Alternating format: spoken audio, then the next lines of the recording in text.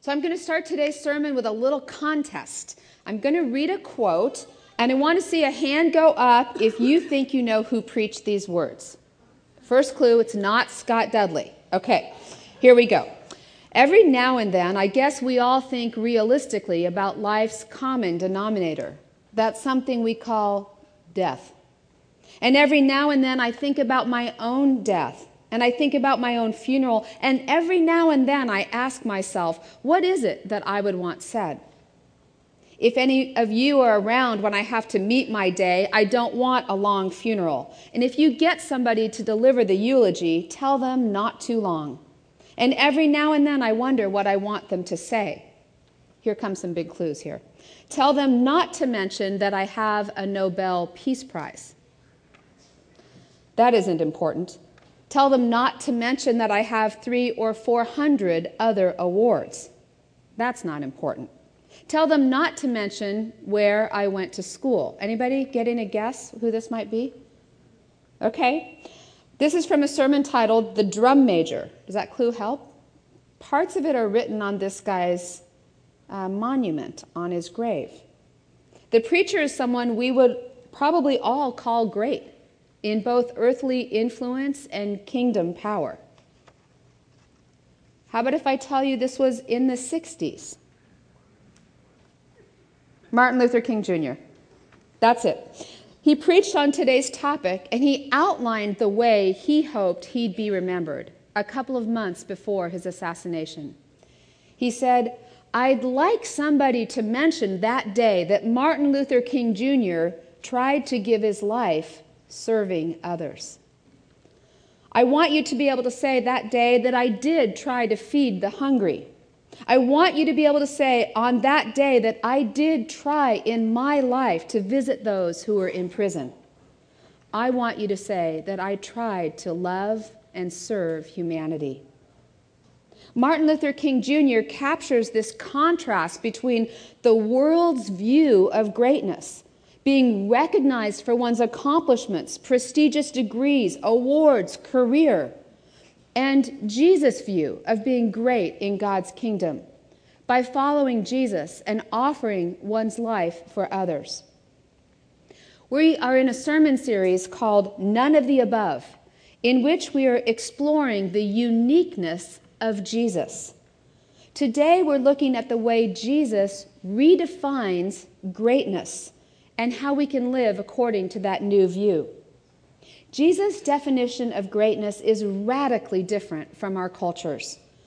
Jesus embodies this definition as the Messiah, whose greatest healing will be that of his own crucifixion and rising.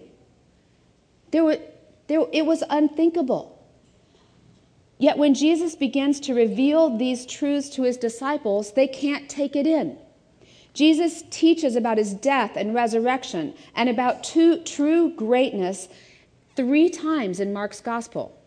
These stories are actually in Mark, Matthew, and Luke. And Mark, we think, is the oldest gospel, and it's in chapters 8, 9, and 10. Each time, Jesus tries to communicate, to predict his death and resurrection. And each time, the disciples are dumbfounded by Jesus' unique none-of-the-above descriptions of his role as Messiah. First, in chapter 8, verse 27, Jesus reveals his identity as the suffering servant Messiah, who will be rejected, killed, and rise after 3 days. And it is too much for the disciples. It's as if a quarterback got the football team in the huddle and said, "I'm going to intentionally throw only interceptions and make sure we lose the game." Peter even takes Jesus aside and said, "Hey, don't talk that way. You're making it sound like you're going to lose." And Jesus said, "Get behind me, Satan. You're talking about the things of man, not the things of God." So Jesus calls the crowd together and he expands the teaching this way. "If anyone would come after me, he must deny himself and take up his cross and follow me. For whoever wants to save his life will lose it. But whoever loses his life for me and for the gospel will save it." What is all this talk about suffering, death, and losing life to save it? This is an upside down, inside out kind of teaching. It's not the kind of headlines of glory the disciples are expecting. How about us? Are we tempted to think that following Jesus means merely a few kind of minor adjustments to our ordinary lives? Sometimes even those little adjustments can lead to an entirely new trajectory in life. That's what happened to a girl named Katie Davis when she was still a teenager. Her everyday life became a kingdom adventure. She had the courage to loosen her grip on her life plan and follow Jesus into what seems to me a truly great life. Katie was just 18 when she first visited Uganda and taught kindergarten at an orphanage. Her heart was so broken by the situation in Uganda that she did what the average American teenager could probably hardly imagine. She gave up her middle-class life, college, admission, a boyfriend, and she moved to Uganda to establish a nonprofit that not only provides funding for education, but gives kids 3 meals a day, medical care, and spiritual discipleship. She's serving the poorest of the poor. 13 orphaned or abandoned girls now call her Mom. Each week, her ministry feeds more than 1,600 kids. Katie says, "People tell me I'm brave, strong, that I do a good job." Well, here's the truth of it. I'm really not that brave or strong, and I'm not doing anything spectacular. I'm just doing what God calls me to do as his follower. Feed his sheep. Do unto the least of his people. She's not even 25 years old, and yet the scope of her influence is vast. Society would say she should have been selecting a major at college and documenting her life on Facebook. Instead, it was her writings that inspired this sermon title. As she reflects on her ministry, she says, "I am one of his favorites, one of God's favorites, lavished with love." How would life change if we thought of each other as such?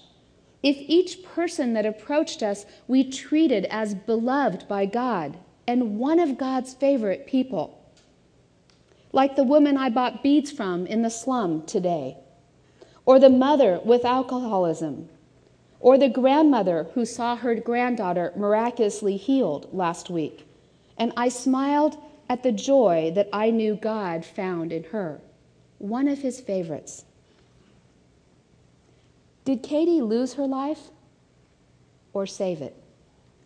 Did she take up a cross, or did she receive the honor of being Jesus' real presence to people in need? You can spend a lifetime striving for greatness, but in God's eyes, because of Jesus, you are already great. Each one of us are one of God's favorites. Do you want to be great in God's kingdom? Follow Jesus. Okay, so far so good.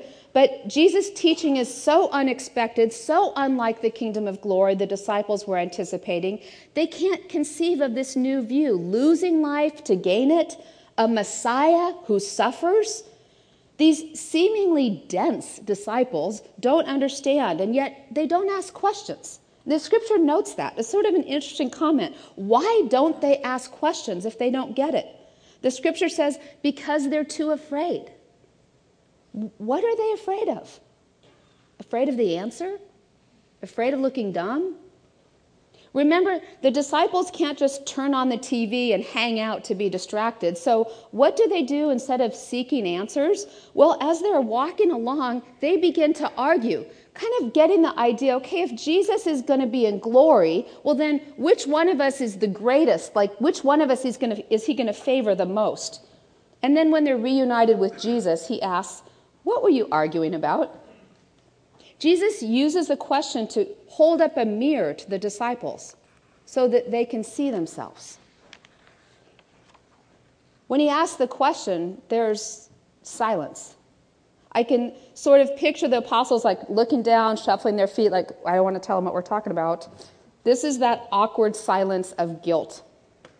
If you're a parent, sometimes you might walk in the room and suddenly the computer screen that your child was looking at comes up blank, and there's just a little suspicion that something might have been going on. Jesus has just foretold of the greatest moment of lowliness and greatness in the course of human history. A God who suffers and dies and who overcomes death. And the disciples are focused on who's the most popular? Really? So Jesus has them all huddle up, and this is what rabbis would do when they really wanted to give an important lesson. They would sit down, they would invite everyone to sit down, and he starts with a question. So you want to be great? It's like, okay, it's no problem that you want to be great. It's part of our human nature. He doesn't take away or minimize their longing for greatness or for significance or ours. It's part of who we are. But Jesus says, if you want to be great, here's how. Then follow me. Do as I do. Learn to serve others. Learn to welcome even insignificant ones. Like, well, he takes a little child. And maybe for us that seems kind of normal, like there were kids around. Not so in that day. The kids wouldn't have been part of this interaction. And commentators wonder, was this the child of a servant who had nowhere else to be and was just kind of hanging out at the edge? He takes the child and he puts the child in the middle, and he says, whoever welcomes one of these little children welcomes me. In the ancient world, children had no status at all. Society discounted them. There was no Toys R Us. Perhaps because the survival rate was so low, some cultures would not even give children names until they were 8 or 9 years old. Historians note that childless couples were more likely to adopt an adult slave than a small child. Why? Because the role of children was to take care of their parents in their old age. Why not have an adult? But Jesus puts his arm around this child, even kind of picks this child up in his lap and says, if you want to be great, welcome little ones like this. Because when you do, you welcome me. And not only me, but the one who sent me. Here he goes again with this upside down, inside out definition of greatness. And here's a story from someone who gets it. This woman from our church was in a time of crisis, and she sought out a pastor to help. She received encouragement in her weakness, and she was reminded that even in the midst of her terrible circumstances, she was still one of God's favorite and free to serve. She thought maybe she could bake cookies or be a greeter, but then she ran into Laura Cortiello in Children's Ministries. Laura runs our Big Buddies program here on Sunday mornings. And Laura told this woman that she was in need of a Sunday school teacher for a few young women with special needs. The woman writes her story, and in it she literally writes, gulp. You see, she thought she wasn't fit for such an assignment. Laura told her she should just try it, and if it didn't work out, that was okay. In the end, this woman became a Sunday school teacher to one special girl. The teacher was never sure her student understood the Bible lessons. Then one day, they talked about families, about how Jesus was born into a family just like we are, and that because of Jesus and our faith, we are all one family.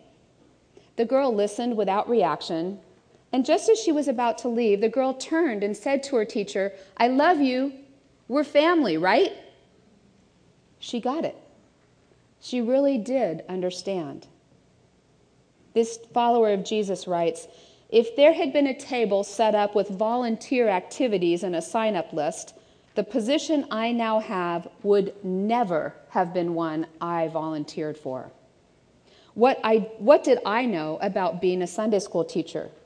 Much less a teacher to challenged individuals. It was so far out of my comfort zone that putting my name on that list would never have happened. I bake cookies and smile, remember? My time with my student has taught me so much and filled me with such joy. I came to realize that God didn't need me to partner with her. He doesn't need anything. He wanted me there. I'm just glad that I had the good sense to accept his invitation. If this story sounds at all like you, or maybe someone sitting next to you, call Laura, because I know there's a special boy looking for a mentor. I met his dad last week, and I know how much it would mean to that dad to be able to go to worship and have someone with his son on Sundays. Someone who thinks maybe all they have to offer is a big smile and a cuddly lap. Do you want to be great in God's kingdom? Follow Jesus. Trust the Holy Spirit.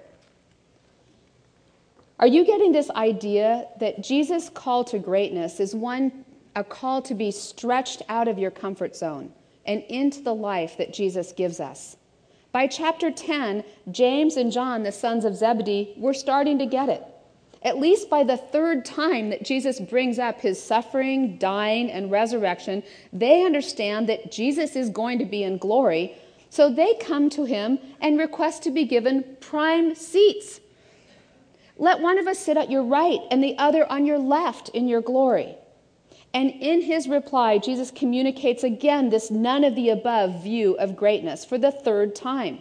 Whoever wants to be great among you must be your servant, and whoever wants to be first must be slave to all. For even the Son of Man did not come to be served, but to serve, and to give his life as a ransom for many. Jesus had to have been disappointed that the disciples were so preoccupied with their own status. That's the trouble with understanding half the message.